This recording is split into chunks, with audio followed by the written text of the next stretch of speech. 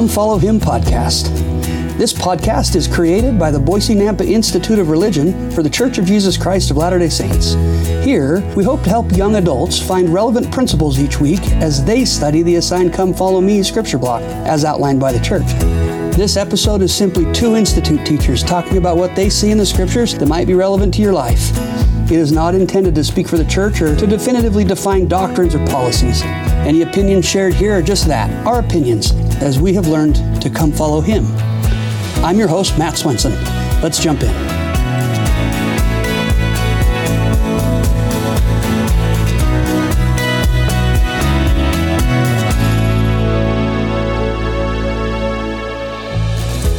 Welcome back, everybody. It's good to be with you again. Excited to be into 1 Corinthians. We're finally out of Romans and into 1 Corinthians.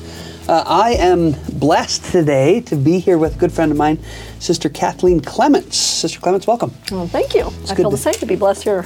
Good to have you. Good to have you with us. There are a growing number of sisters in Seminary and Institute, but Yes. when we got hired, there weren't a lot. No. Maybe you were one of two. Does that sound There about were right? three of us that had kids at home. Yeah. We were the first Yeah. three to, so That's right. not very many when women. That policy got changed. Yeah. That's fantastic. So I've been blessed. In fact, I think you did your student teaching in my classroom at Mountain. Yes, Is that right? uh-huh. Yeah. Yep. So that's exciting. So take a minute and just introduce yourself. A little about your family, a little bit about you. Where are you teaching? Just whatever you want. Okay. I grew up in Rexburg, Idaho. Okay. I'm a potato farmer's daughter. Cool. So went on a mission to Bangkok, Thailand. Great. Have married my best friend from high school. Cool. We have 4 amazing kids. My oldest son served a mission in Lithuania, so the Baltic states. Wow, that'd be cool. One of the few in Europe that stayed there the whole time. Right. No kidding. Yeah, it was an incredible. During COVID? During COVID. Stayed. Yeah, there. Wow. In fact, that incredible mission. This tells you those incredible young adults there. They had no mission president for almost 6 months. Oh, you're kidding. He was remote. So they all came back in from Belarus, Estonia, Lithuania, all into Latvia. No and kidding. they were trusted and just kept contacting, Really? online, the members. They and could handle it. No kidding. Lord's Wow. program still went forward. So That's really awesome. Yeah. That's really great. Yeah. So that's your oldest. How old is he now? So he's 23. Okay, and your at youngest? BYU. Our next son is on a mission in Tanzania. Oh, cool. Yeah. Wow. Yeah. So he's doing great That's things. really cool. And, yeah. I'm looking up right now where we have listeners to see how many we have in Lithuania and Tanzania. We have, as of this week, there are 28 listeners in Lithuania. That's awesome. And there are 12 of you out there in Tanzania. Fantastic. So maybe it's your son listening? Maybe. It will be next week at least, right? Yes. They are That's incredible, fun. That's incredible cool. people everywhere. Yeah. But it's neat where each one of us have an opportunity Very to serve cool. and are called. Yeah. Very cool. So, yeah. And Very then I have cool. 2 girls. Okay. My oldest daughter is a senior this year. Okay. That's a interesting thing there. And then my youngest is 14. Uh-huh. She's entered high school as well, a freshman. So So you are the perfect person to talk about young adults and youth and what we see in a block here today. It'll be kind of I fun. love youth and young adults. Yeah, So it'll be good to hear and get your take on some things here. Anything, where are you at? Where are you teaching at? What's your assignment? So currently I'm Meridian. I actually teach at a high school there, Meridian High School, Okay. Seminary. So principal here, work with incredible faculty, Great. and we have an incredible youth. They're everywhere. They're incredible youth. So I get opportunities to be on different committees for Salt Lake. There's some right. exciting things. Yeah, tell us about that. growing You and- just were telling me before we hit record. Yeah, our Heavenly Father and our Savior are really inspiring the prophet and apostles right now to really help the church be united, diverse, that we're all a voice. Like I love that you even look to see where we're all at listening today. Sure. Lithuania and Tanzania, we're all so important, and it's really fascinating and just really exciting. How God's doing that everywhere, even in the employment. That's really cool. So it's been exciting really cool. to be involved in. So you're on a committee down there, and is it a diversity committee? Yeah. That's so cool. Yeah. That's so cool. Yeah. Well, that's exciting. I'm really grateful to spend some time with you here today. like I said, there haven't been a lot of sisters, even on this podcast, sadly. I think Sister Burke and Sister Harvey have been here with us. And we've had Sister Erickson come in with us before. That's neat. Sister Valencia as well down at the Institute. But you and Sister Burke really full-time sisters with us in SNI. And so I'm really grateful for your insights and what we're going to talk about here today. We're going to be in Corinthians chapters 1 through 7. We may or may not get to all of it. Those of you listening, you know how I am. I talk a lot, and so we maybe not get to everything, but we have a couple of things in 7 that we want to touch on a little bit at the end. So whether we cover everything in the middle, I don't know. Let me just give a little bit of context to 1 Corinthians. Paul had been to Corinth, and he'd actually spent some time there, about 2 years, that he taught in Corinth before he writes this letter. He'd actually been there a second time as well, and that's when he wrote the Pauline epistle to the people of Corinth. And so these people knew him. He was their missionary. He was the guy that converted them largely, and so he was writing letters to them to correct some behaviors that they had been maybe found doing. He has desires to go back and be with them again. We'll maybe find that out in 7, or maybe there's in 2. There's some stuff there too. But they were mostly Greeks, and so the Grecian people would have been pretty stuck in idolatry and just seeing things with a philosophical kind of way. And so he is there to help them kind of get out of the moral corruption that they kind of circularly get back into. So with that as some context, these letters are to those people. Where would you want us to start? 1 Corinthians. Well, I even jumped in, and even for you to point out that he had been there before. I love how you point out, he was their missionary. Yeah, right. And the connections that they had made through Christ, their relationships, friendships. It's interesting in responding, obviously, to this letter that he had gotten, and probably multiple letters. Sure. It's interesting you can see the connection of their relationship, that they had spent that time in Christ together. Yeah. And so that's what stood out actually through the whole theme for me, and I'm excited to discuss and see what yours are too, how they tie in, and this unity. Sure. And how he starts even at the beginning and reminds them about the fellowship. So in Corinthians 1:9, God is faithful, by whom ye were called unto the fellowship of Christ. And then in verse 10, he reminds us that there will be no divisions among you, that ye be perfectly joined together. You speak the same thing, yes. Right? Yeah, same mind. Yes, and even to begin the letter, grace be unto you and peace. Like we're in this together. Yeah. And how can we strengthen that with the Savior together, and how different our experience, and even how you talked about what was going on in their land. Yeah, and maybe even at the very end of 10, we live in a time where we think God will judge me differently than he will judge everybody else, but he very clearly says, and in the same judgment. We're all going to be held to the same standard. And we might have different life experiences, but truth is truth for all of us. And our truth is not different than someone else's. I might also just say, it's important, I think, when we read letters to identify who they're to, because it helps you understand maybe the writer's intent. This would have been to members of the church that had already been converted. So he's not teaching about who Christ was. He's not trying to convert them to Christ. They've already done that. So largely these letters are an attempt to correct behaviors. Effectively, it's a general conference talk about a specific issue in the world's church, right? In the amongst the saints. And I think that's really helpful to understand, because sometimes they're always Christ-centered, right? But sometimes I think you could say, why isn't he teaching about who Christ was? And why are we talking about this really tangential theme, right? But I think if you understand who he's writing to, it helps us realize that we can get down in the weeds sometimes. Well, and even for you to mention that, as we go through, you'll see too. I'm sure both of us will notice, and everyone will notice. He, like you said, he's not really teaching those basic concepts, but he's reminding them, using that to talk about these topics that are outside of Good. it. Yeah, that's perfect. And how powerful that Christ can help us with our everyday life. Yeah. But it comes back to let's go back to the foundation, but here's how it's in these special, in fact, over even in in chapter 7, just in the heading, Paul answers special questions, right? Right, yeah. It's that's not cool. the questions they had before, but Yeah. it's special questions. Yeah, that's And great. how, don't we sometimes forget that? Yeah, That totally. those things in our lives that we don't think that they really Right. tie into the gospel or Yeah. to Christ. Right. But if we really can Answer the question. yes. Get Yeah. into depth. Yeah. And we were talking before that, and I think I've said it on this podcast before, that I get to teach the Answering Gospel Questions class, and it is all of the ancillary side questions that everybody struggles to answer, and it's never hard to make it Christ-centered, but it isn't Christ as the focus most of the time. We're answering a question, and Christ becomes the center of the answer, but the question is really the question, right? The special question. I love that that's the way it's said there.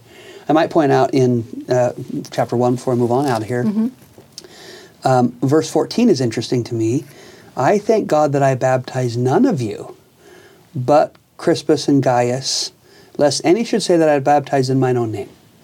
So maybe speaking to Paul as the missionary, their missionary, is a little bit misleading, because he was probably more like their mission president, right? The president kind of overseeing the missionaries in that area in Corinth. But I love his care of them, saying, this isn't me. This isn't me that did this.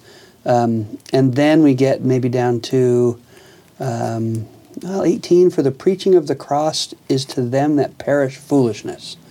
For those that are just not getting it, this is silly. Why are we talking about this? But unto us which are saved, here's some unity, right? It is the power of God.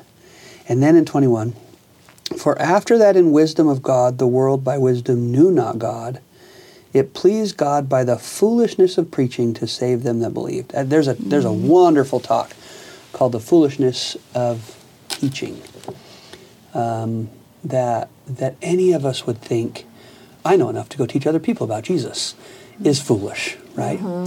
But when the Holy Ghost is the teacher and the Savior is the thing you're teaching, then if you have any knowledge, you can go teach that. Missionaries, man, if you're ready to go on a mission, or you're thinking about going on a mission, you don't need to know everything. You need to have the Spirit with you, and you need to know about the Savior and have a testimony of Him. Book of Mormon, all those other things, those are ancillary to your testimony of the Savior. Go teach that. And that's what Paul was doing really here. Well, and that just brings up, I mean, there's more here in chapter 1, but even that just ties right into chapter 2, rolls right in there, right, of the power that comes from faith and what you can do. For example, in this extraordinary speech, see, and I, brethren, when I came to you, came not with excellency of speech. Right. I didn't know everything. Yeah. And I didn't, or wisdom, declaring to you the testimony. For I determined not to know anything among you, save Jesus Christ and Him crucified. Yeah. He only had His testimony, Right. that's what he knew, not his special words of wisdom. Yeah. And then if you keep it, that, like you mentioned, these missionaries, any of us, we don't have to know it all. No. Well, what is that? And my speech and my preaching was not with enticing words of man's wisdom, but in demonstration of the Spirit and of power, that your faith shall not stand in the wisdom of men, but in the power of God. Yeah. Just very powerful. Yeah, I love that. And that's the beginning of chapter 2, right? That's Yep. That's 1 through, is that through 5? Yep. Yeah, 1 through 5. And if you back up into 1, just the end of 1, 26 through maybe 30, we don't need to read it all, but for ye see your calling, brethren, how that not many wise men after the flesh, and not many mighty, and not many noble are called, but God hath chosen the foolish things of the world to confound the wise. Right? And God hath chosen the weak things of the world to confound the things which are mighty, and the base things of the world and the things which are despised hath God chosen. Yea, and the things which are not, to bring not things that are. Right? Yeah, I love that. It's Joseph Smith, right? Joseph didn't know anything. He was 14 years old. I have a 14-year-old. And I'm sorry, but as much as I love my son, he was not... He is not what God made Joseph into yet, right? He could be if God chose him for that kind of a task. But he chose a not wise boy, not a mighty man, but he called him. And because that call came, he had the capacity to become. And I think that's pretty unique. Should make all missionaries serving feel like, I can do this. If it's okay, I'll share an experience I had with a good friend of mine just last night, actually. He's had kind of a hard year, lost a child unexpectedly, some medical complications. And he shared with me that he had taken a break from a calling for a while, just to kind of get his family and ducks in order and whatnot. And he said, I have a meeting again with my bishop on Sunday, and I'm not sure how I'm going to react to receiving a calling. I think that's what's happening. And I don't know why, because I'm not very wise. But the thought came to me, you don't have to accept the task. You just have to accept the calling. And then the Savior can do all the calling. He can give you capacity to do all the things you need to do within the tasks. But I think when I think about missionaries, the same thing is true. You don't have to accept 2 years away from home and all the weights that come with serving a mission, or whatever calling it is that feels way too big for you or you don't have enough capacity for. I don't think the invitation to accept a calling is to accept all of that. Mm-hmm. I think it's to accept and express a willingness to serve, and then the Lord expands your capacity to actually do the service, to actually act in the capacity that He asks you to do, right? So the test isn't, can you do this new job? Mm-hmm. The test is, can you accept it? And if you can accept the calling, then the Lord can make more of you than you maybe already are. So anyway, maybe tangential, but love that concept. So, okay, keep us going. We're into chapter 2, talking about some weak things, maybe being. Paul probably is just identifying, I am not the Savior, right? And yet you've been converted to Him. So, where else in there? What else should we look at? Well, it just continues even more about, if you felt something when we know something, but God hath revealed them unto us by His Spirit. This is in verse 10. For the Spirit searches all things, yea, deep things of God. It keeps going. It just reminds us over and over again of God will help us in whatever way, help us know. He uses the Spirit. And then in verse 12 even, ye might know the things that are freely given to us of God. 13, but the Holy Ghost teacheth, comparing spiritual things with spiritual. I mean, sometimes you can't even understand. He'll help us understand and make comparison, even in our lives, and why this is happening. And you talked about the will. And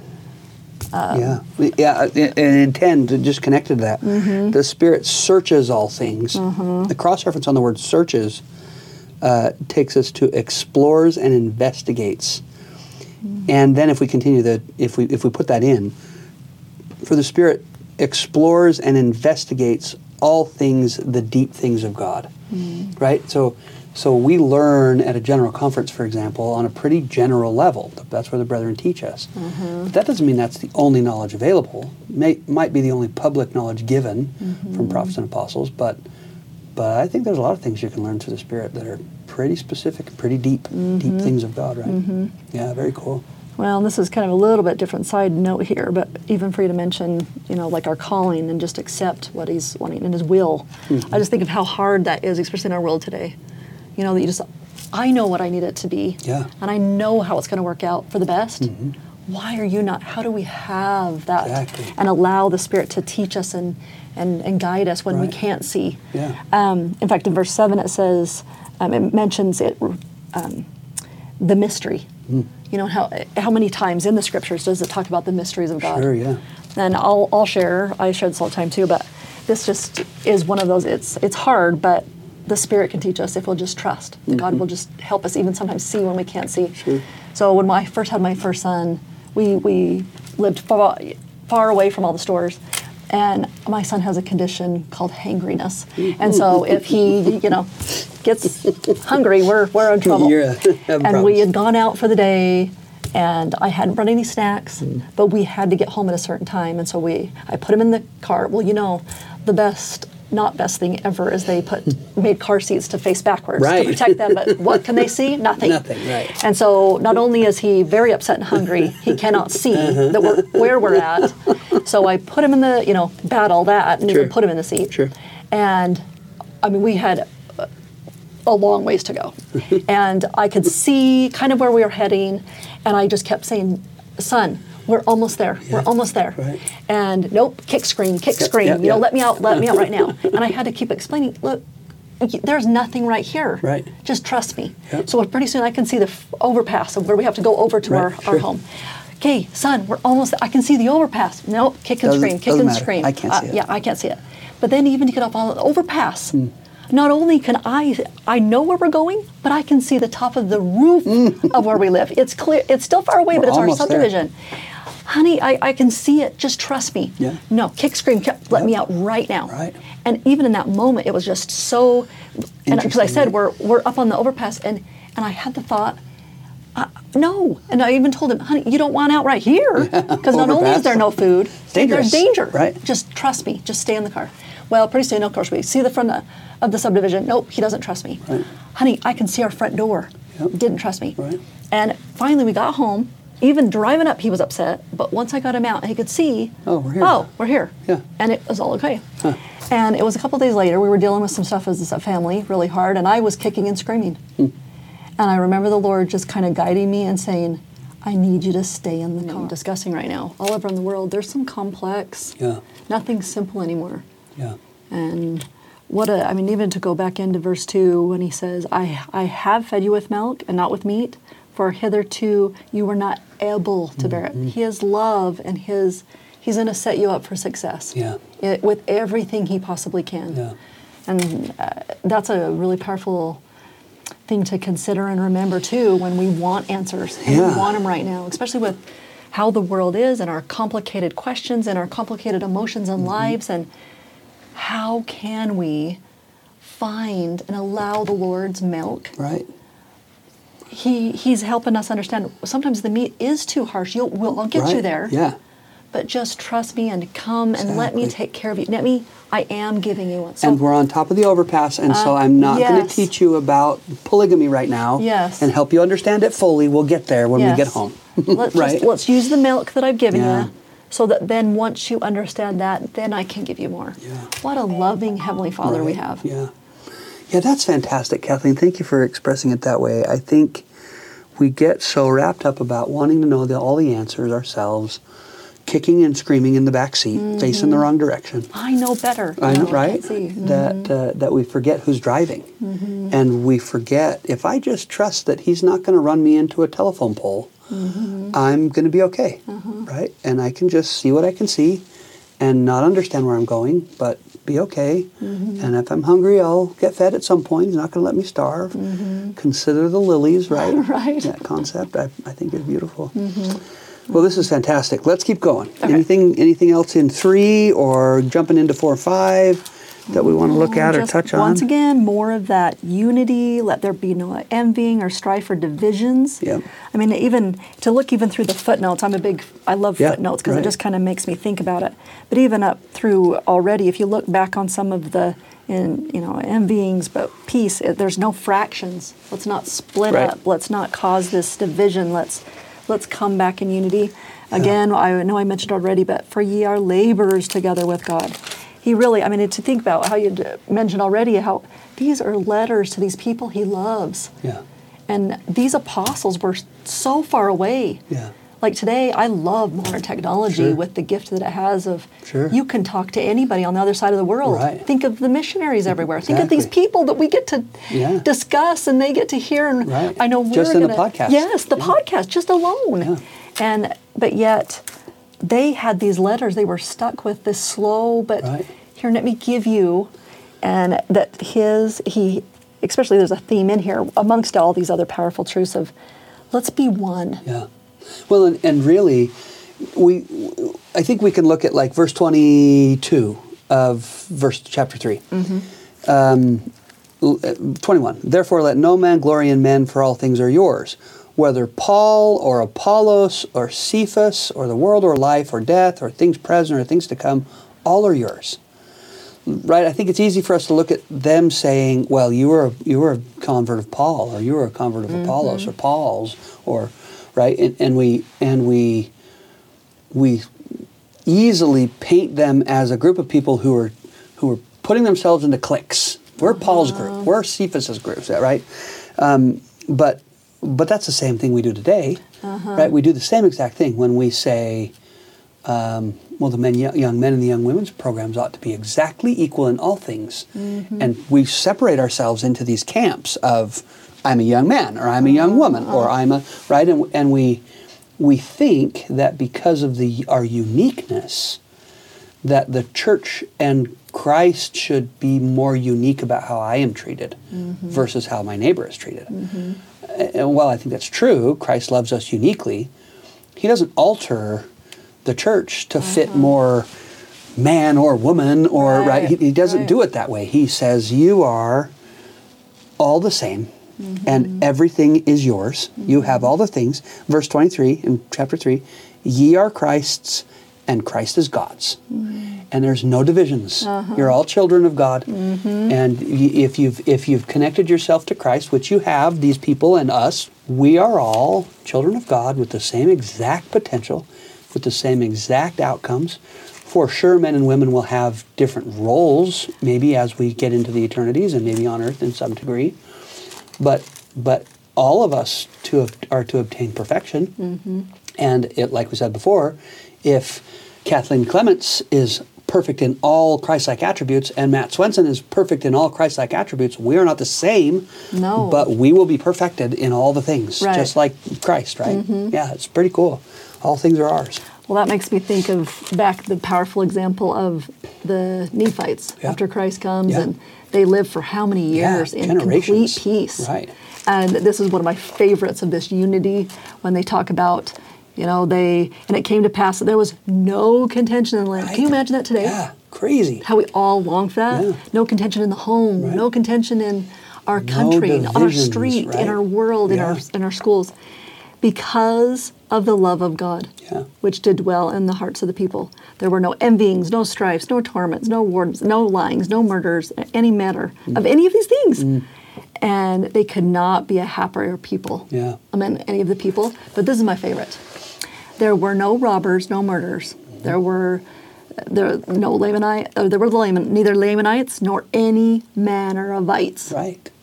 Well, wait a minute. They still, I'm sure, I have an opinion of what side of the street we should walk on. Their own people. I still have a very strong opinion of this. They still, I love that you mentioned we're still we're unique. We're not the same. Right. But how can we do that? And how are we the same? They were one, the children of Christ. They were one with Christ. They were one with their Father in heaven. That's how we can have no contention. That's how we can be unified. Right. But pretty still be unique. And so it's powerful how I'll share. I think I've shared this before, but for those of you out there listening to this, you know that I say the same stories like 7 times before I think I've said it enough. When I turned 40, my wife threw me a surprise birthday party. I don't love parties, but my wife, I was 40, so she did something. And I was surprised to walk in and see all of my colleagues at the time, people that I'd worked closely with in my world. And because of my profession, doing what I do, everybody was like awesome people. I mean, all of the seminary and institute colleagues that I have are awesome people. Incredible people. And I got to spend the evening with all of them in the room and eating, and we were playing games and we were talking, and it was so fun. And not everybody was the same. There were some people present who were quiet personality types, just family members and whatnot, that just kind of found themselves in the corner. And I remember watching, and good people, quiet, just different personality than a seminary and institute teacher generally, right? And I remember watching my colleagues go and befriend my family members who were quieter types. And not like, oh, you're a project for me, just walking over, sitting down for 2 minutes, finding out about them, getting up and saying, well, I'm so glad to meet you, and moving on, right? Everybody knew everybody by the end of the night. And it was so amazing to think, this is the celestial kingdom. We are not the same, but we are all trying, and we are all being perfected in certain attributes. Some things we've all figured out in that night. We figured out how to be kind to each other. And just that moment of no division, right? Like the Nephites, we all had opinions. We all have our own way of doing things, but we could let each other be and just love God and love each other, right? The two great commandments. It's so easy if that's what we actually lived in. But we don't live in that world. We live in a world that forces division and forces us to label each other. And man, I think the faster we can get away from that, the better. I just think Prophet's most recent conference, right? Just counsels us not to put labels on ourselves or other people. I think that's so important. So, well, and even to go right back to even President Nelson in conference and that powerful peacemakers wanted. Right. And to think about, in one of our trainings recently, somebody had mentioned the power of the talk in their lives from President Nelson. And it just struck me how they had come to the understanding too from just that reminder from President Nelson through, of the Savior wanting us to remember to be peacemakers. It's not about waiting for peace, it's let's make peace. Right. Yeah. Let's allow the Savior to help us take the first step. And that's when he comes back, right? Once we've figured it out, he'll be able to come back. And we keep waiting for the world to get worse and worse and worse, so he'll come back. And the opposite is true. Read the Book of Mormon clearly says, because the people were ready, Christ comes back. Right? We have to go that direction, not let the world go the other direction. Right. That's not what he's waiting for. So that whole concept of unity that you're finding as a thread throughout this, I just really love. I think it's so fantastic. Well, and so many through here, every one of the different things, he's talking about action, right? Yeah. Don't, just be patient. Yeah. Love, serve. Sure. I serve. There's all these actions here. And it's powerful how we just have to trust him. We just have to make that effort. So, well, it's really the objective is to become, not to just do, right? I think we, especially as members of the church, we make lists of things we're supposed to do, things I have to do. But the purpose of those doing things, those acts, is to help us to become. And if all we do is accomplish the task, we didn't become anything. Right? And I think we miss the point of doing all the things that the Savior's asked us to do. Right. And maybe, can I jump us into chapter 4? Yes, please. So I love this little section in chapter 4 because I think when you read it initially, you can be confused as to who he's speaking about and who's even speaking. But remember, this is a letter Paul's writing, and if we painted him before as a mission president, maybe this becomes a little clearer here. He says, "I write not these things to shame you, but as my beloved sons I warn you. For though ye have 10,000 instructors in Christ, yet ye not many fathers. For in Christ Jesus I have begotten you through the gospel." I am your mission president. I taught you these things. Now listen to the next section. "Wherefore I beseech you, be ye followers of me." Wow. We live in a world where you're not supposed to follow anybody but Jesus, including the prophets. Who is he to tell me what I can do? I can receive my own personal revelation. And I think there's a lot of danger there to consider that prophets never told us to follow them. Well, that's not true. Moses let out with a big old stick, right? Crossing the ocean. There was a follow me through that process, right? That Christ has said that as well. The podcast is come follow him, right? I mean, that he has said that does not negate that he has also said, follow that guy and follow that guy. They are following me and they will bring you to me, right? That idea of following prophets is painted so clearly here.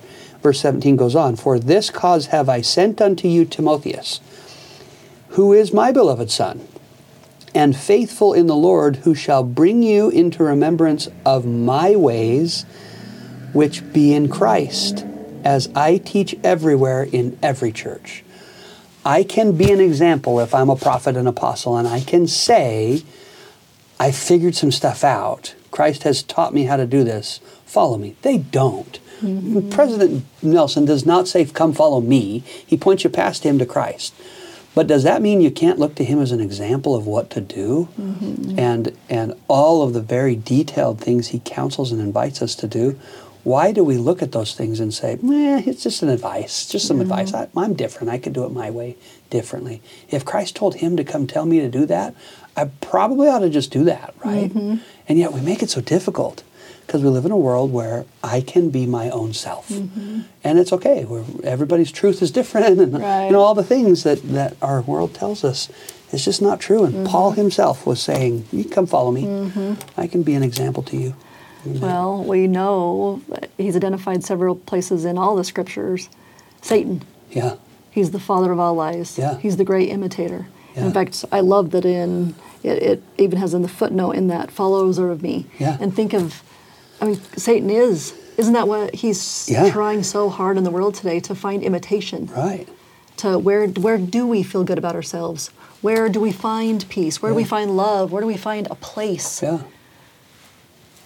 Are we going to go to the imitators? Right. Are we going to go to Christ and those that Christ has called to help us lead? Exactly. And when Christ. Paul says, be followers of me, that cross-reference to be imitators of me, right? I mean, there are imitators of other things that the world is telling us to go follow. But Paul's saying, imitate how I'm living my life. Right. If I struggle with, let me give an example. If I struggle with someone in my life who I love, who has come out recently, I have prophets and apostles who have that in their family, who I can go study how they saw that, how they have treated that, how they have been Christ-like.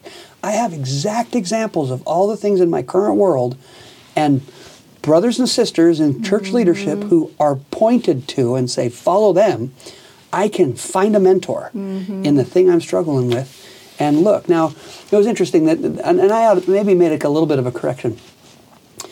A few weeks ago, when we were in Romans chapter 1, I was with Brother, I don't remember. They're all blurred together. I think it was Brother Troutman. Brother Troutman and I were together. And we were talking about Romans chapter 1, and it talks about same-sex attraction, and Paul was teaching very clearly there. And everything we said, I think, was totally fine. But there's a phrase I use that I think in today's world is maybe hurtful sometimes. And the phrase is, those that struggle with same-sex attraction. I don't intend for that to sound like, there is a sinful thing happening because you have a tendency to feel that way.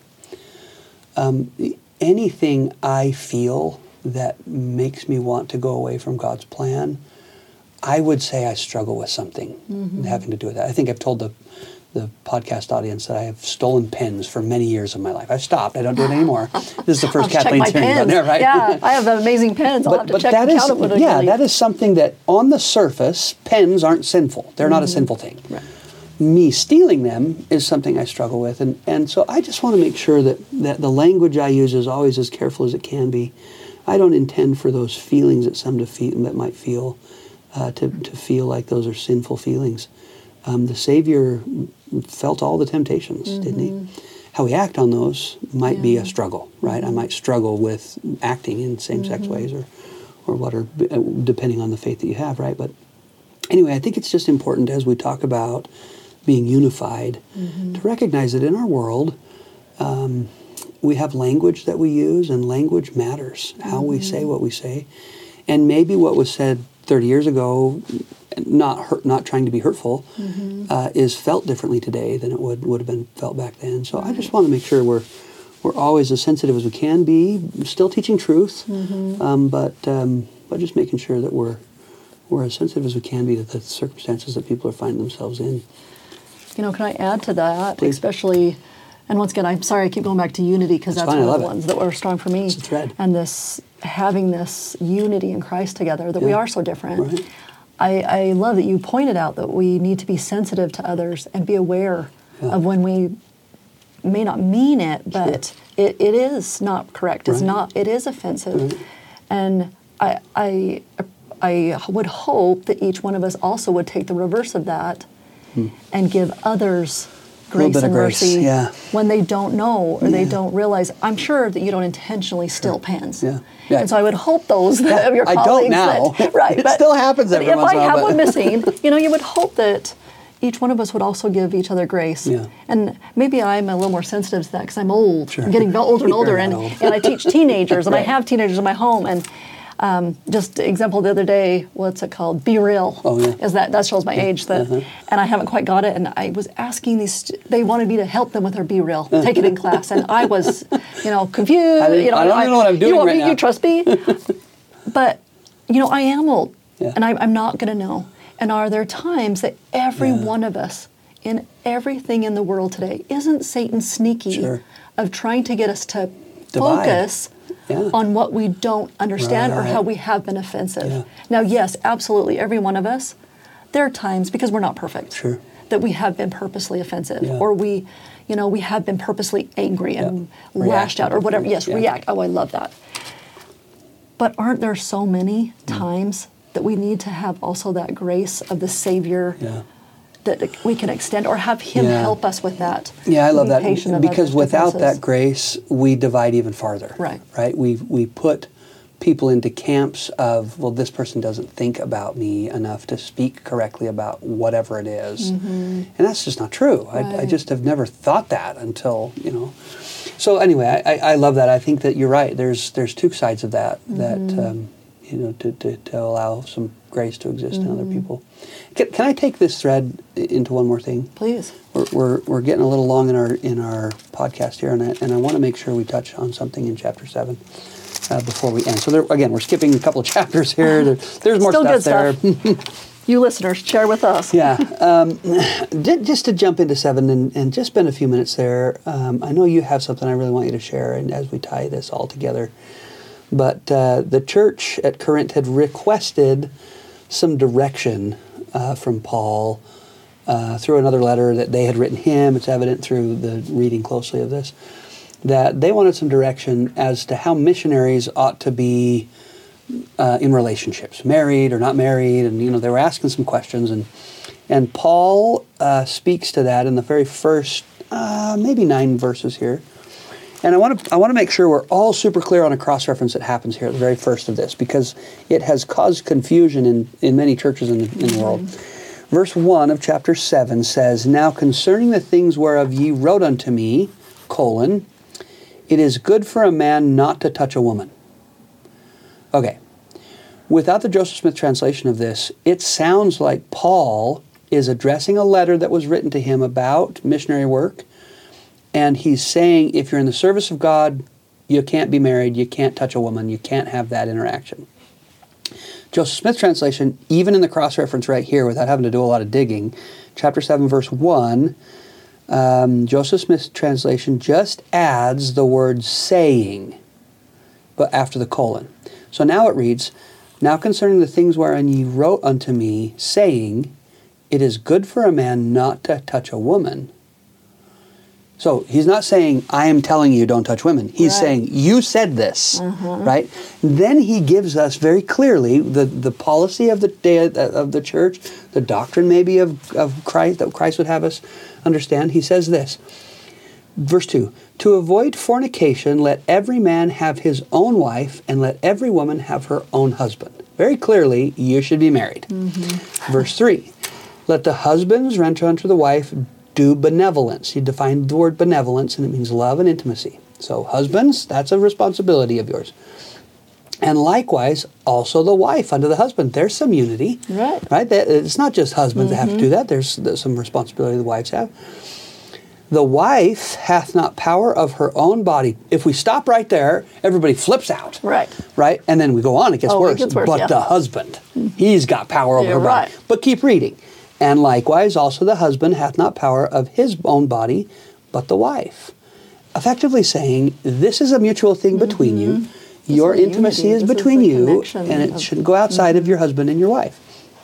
Verse 5, "Defraud ye not one another, except it be with consent for a time, that ye may give yourselves to fasting and prayer, and come together against, again, that Satan tempt you not for your incontinency." The way I read that is you have an intimate responsibility with your spouse to fulfill those needs, intimate needs, whether it's a carnal need, a physical need, an emotional need. You have a responsibility. except for when, like Paul says here, you're giving yourself to fasting and prayer, but then you will come together. Mm-hmm. Again, there's unity, right? You have that responsibility, maintain that responsibility. Don't leave, the cross-reference there would suggest you have a responsibility to stay together, right? To be together in those things, and not to go find it somewhere else, especially, mm-hmm. right? But that Satan tempt you not. Then verse 6, but I speak this by permission and not by commandment. So this is an interesting little line here, right? This is a reference maybe to point to when an apostle or a prophet says something that later is found to be mm-hmm. maybe not exactly what God had initially intended, mm-hmm. not teaching over the pulpit probably, but just speaking offhand in a comment and an article or give you some of my thoughts. Yep, and Elder mm-hmm. McConkie saying what he said about blacks and the priesthood, right? That this kind of experience. What Paul's mm-hmm. saying, I'm teaching this because it feels right to me right now, but it's not a commandment. Mm-hmm. And then he says this, for I would that all men were even as myself. Paul doesn't have a wife. He's traveling around teaching mm-hmm. the gospel, and he's not distracted by girlfriends and all the things. But every man hath his proper gift of God, one after this manner and one after that. I say therefore to the unmarried and widows, it is good for them if they abide even as I, celibate, is what he's saying. It's mm-hmm. okay. You can go be a missionary, stay that way. Mm-hmm. But if they cannot contain, because they fall in love, let them marry, for it is better to marry than to burn.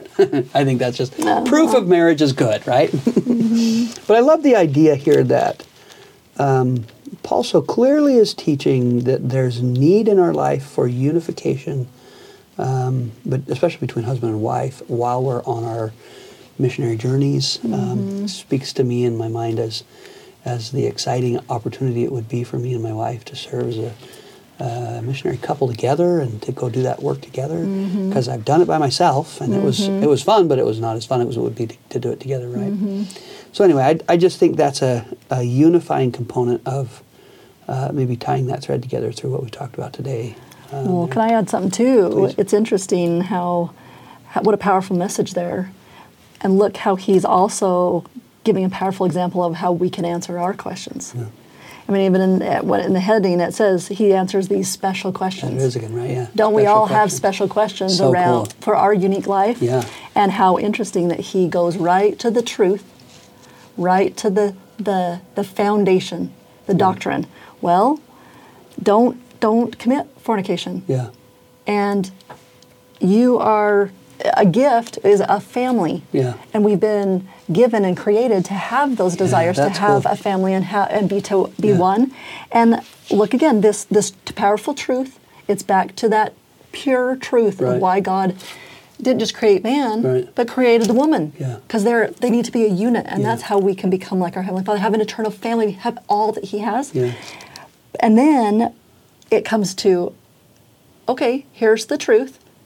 Now let me share with maybe a practice I've got from that. But you go to the truth and you ask your special question and see what it looks like. Because for me, I'm okay being unmarried. Yeah, and what's cool, if we go one more verse. So he said, but I speak this by permission and not of commandment. I'm living this experience, and so here's my counsel to you. I am not married, I can counsel you. But verse 10, unto the married I command, ye not. Right. I'm not talking to you. I don't understand that. I have no reference to that. But the Lord will command you, right? Mm-hmm. Unto the married I command, yet not I, but the Lord. I'm not going to get into that. We're going to let the Lord do that. And then there is an instruction that they stay together, right? That they be together. And another example too, even in that, God won't use perfect people. Yeah. He'll use those that He knows He can speak to through them for us. And how awesome that He wasn't married, like you said. Yeah. Oh, well, I don't understand, but I know the truth. Right, and how wonderful. And I'm only speaking truth. It's Elder Christofferson's brother dealing with same-sex attraction. I can go to him and learn how to handle that because he's had that. Paul was a missionary without a spouse. I can go to him and I can look to him and say, this is a real guy going through a real thing, and I can learn from him, from the men and women that God's put on earth to lead and guide and direct me. I don't have to guess. And maybe even they would say in their hearts, come follow me. Let me be an example here. God has seen me as such that I can be a special witness of Him at a level that is so, so rare in the history of the world.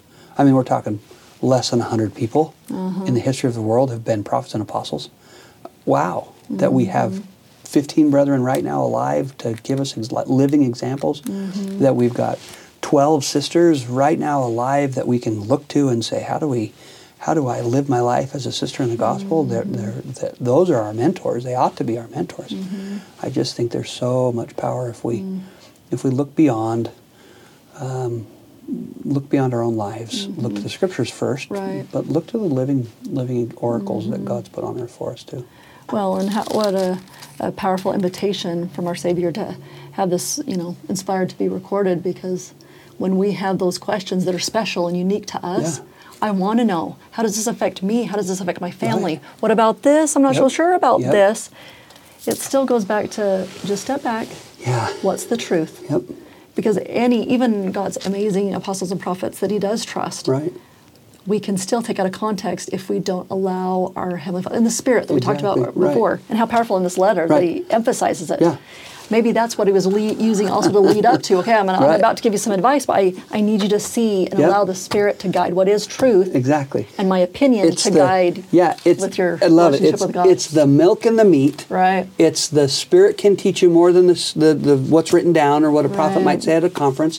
It's all of those things that we've talked about today, all tied up in you are your own.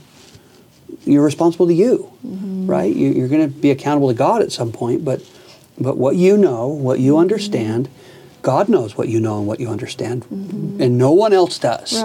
So you walk around with these things in your heart, good or bad, and you're not going to hide it from God. And so are you willing to learn from all of the resources we have and to step back and say, I think this, but I'm being taught this from the Spirit or from prophets or from other leaders? What is it that we're learning? Well, I still love the promise, or the promise that is in the proclamation. Is it? Let me go find it here. Remember when President Wilford Woodruff. Sorry, can you tell I'm tired? And remember back then, once again, they didn't have internet. They didn't have TV or broadcast that he could announce to all of the church and the world. And so he went around to have several addresses, because it's just like within our lives now today. We thought something was a certain way, and culture and tradition changes, and then we question, but then the Lord gives us more guidance because He can see what we can't see. And we get in those moments that we're like, whoa, wait, I'm not sure. Well, they were in that circumstance. The Lord had said no more. Official declaration. And so He's going around sharing that truth, just like we've heard in these powerful letters, that I'm just testifying in with Christ's power. And if you'll listen and use the Holy Ghost that He's given to testify, you'll know. Well, that this is the blacks in the priesthood and being restored to every worthy male member. And for Him to go around and think of the questions and the concerns we have in our world today. I mean, all of our listeners everywhere, think of all of the questions and those things that it just doesn't feel right yet. It doesn't seem right, and we struggle. Well, the Lord has promised from the very beginning that He will never lead us astray. Well, here is the promise that just always gives me comfort, especially in the world today. Because do we really know if the prophet is a prophet of God? Well, look at this promise that President Woodruff reminded us. Teach me, I'm excited. Now, I may say it twice because I get so excited. And every time I share with anyone, I say it twice because it's just so powerful. So this is, again, the prophet of the church at the time. And this was hard for them, just like things are hard for us when we hear the Lord talking in the car and we can't see, and it's really difficult, especially when emotion is involved and we love those around us and our things going on. The Lord will never permit me, remember again, this is the prophet of the church, the Lord will never permit me or any other man who stands as president of this church to lead you astray. It is not in the program. Now, it doesn't just stay there. Because you say, well, what if He does? It is not in the mind of God.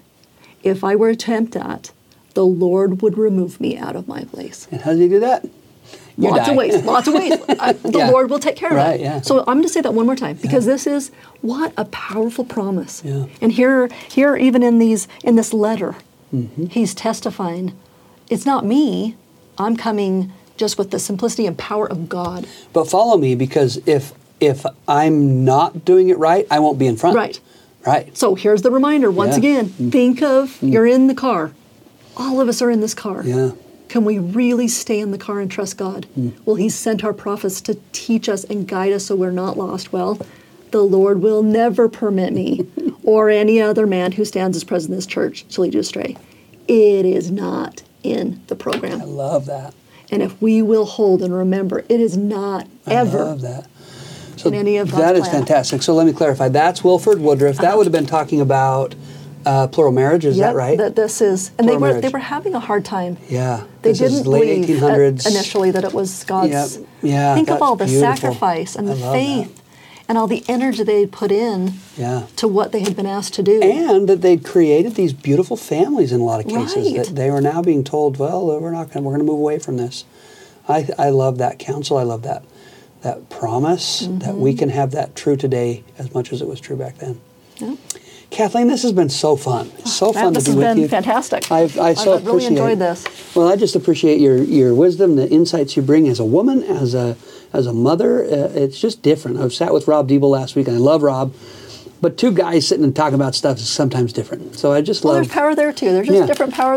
We all need to be one in Christ. We all have something to offer. Yeah, I just have loved our time together. And if there was one thing that... And I think this would always change. So I usually ask this at the end of a episode. If there was one thing that you could help the youth or the young people of the church know, if you could just maybe take their agency away and teach this thing, what is it that you would want them to know? What is it that you would want to say to them if you had a voice that could speak to them all? It would be Christ is the answer. Yeah. And I'll just use the words in Corinthians because it's so much more powerful and beautiful than I could say, because it sums up even what I would want them to know. So in verse 23, this is in 1 Corinthians 7, ye are bought with a price. And earlier they ask, I love the question, what will you choose? Yeah. And I would want any of our listeners, I want any of us in this confusing world, in our challenges and our struggles, to hold on to Christ. Yeah. He will never leave us alone. He will never not be there and help us. Sure. Yeah. He won't ever give up on us. Sure.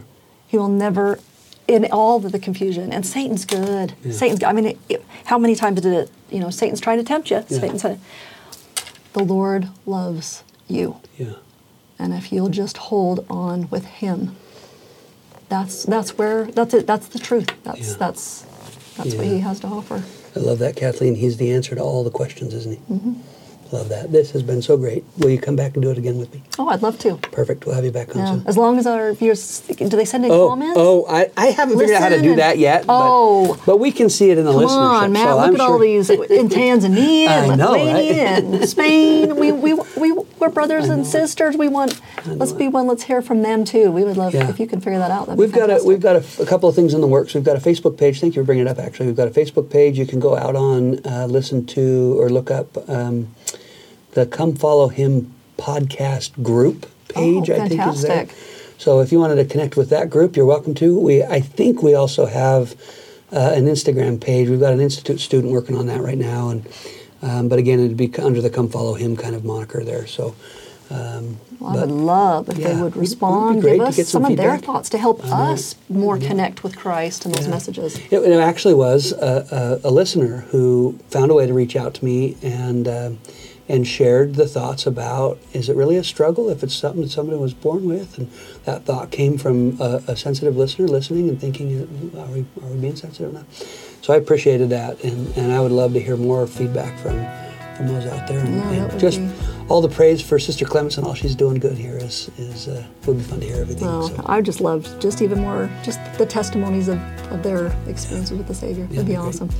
Well, thank you. We'll have you back. Okay, thank you. Yep, see ya. See ya.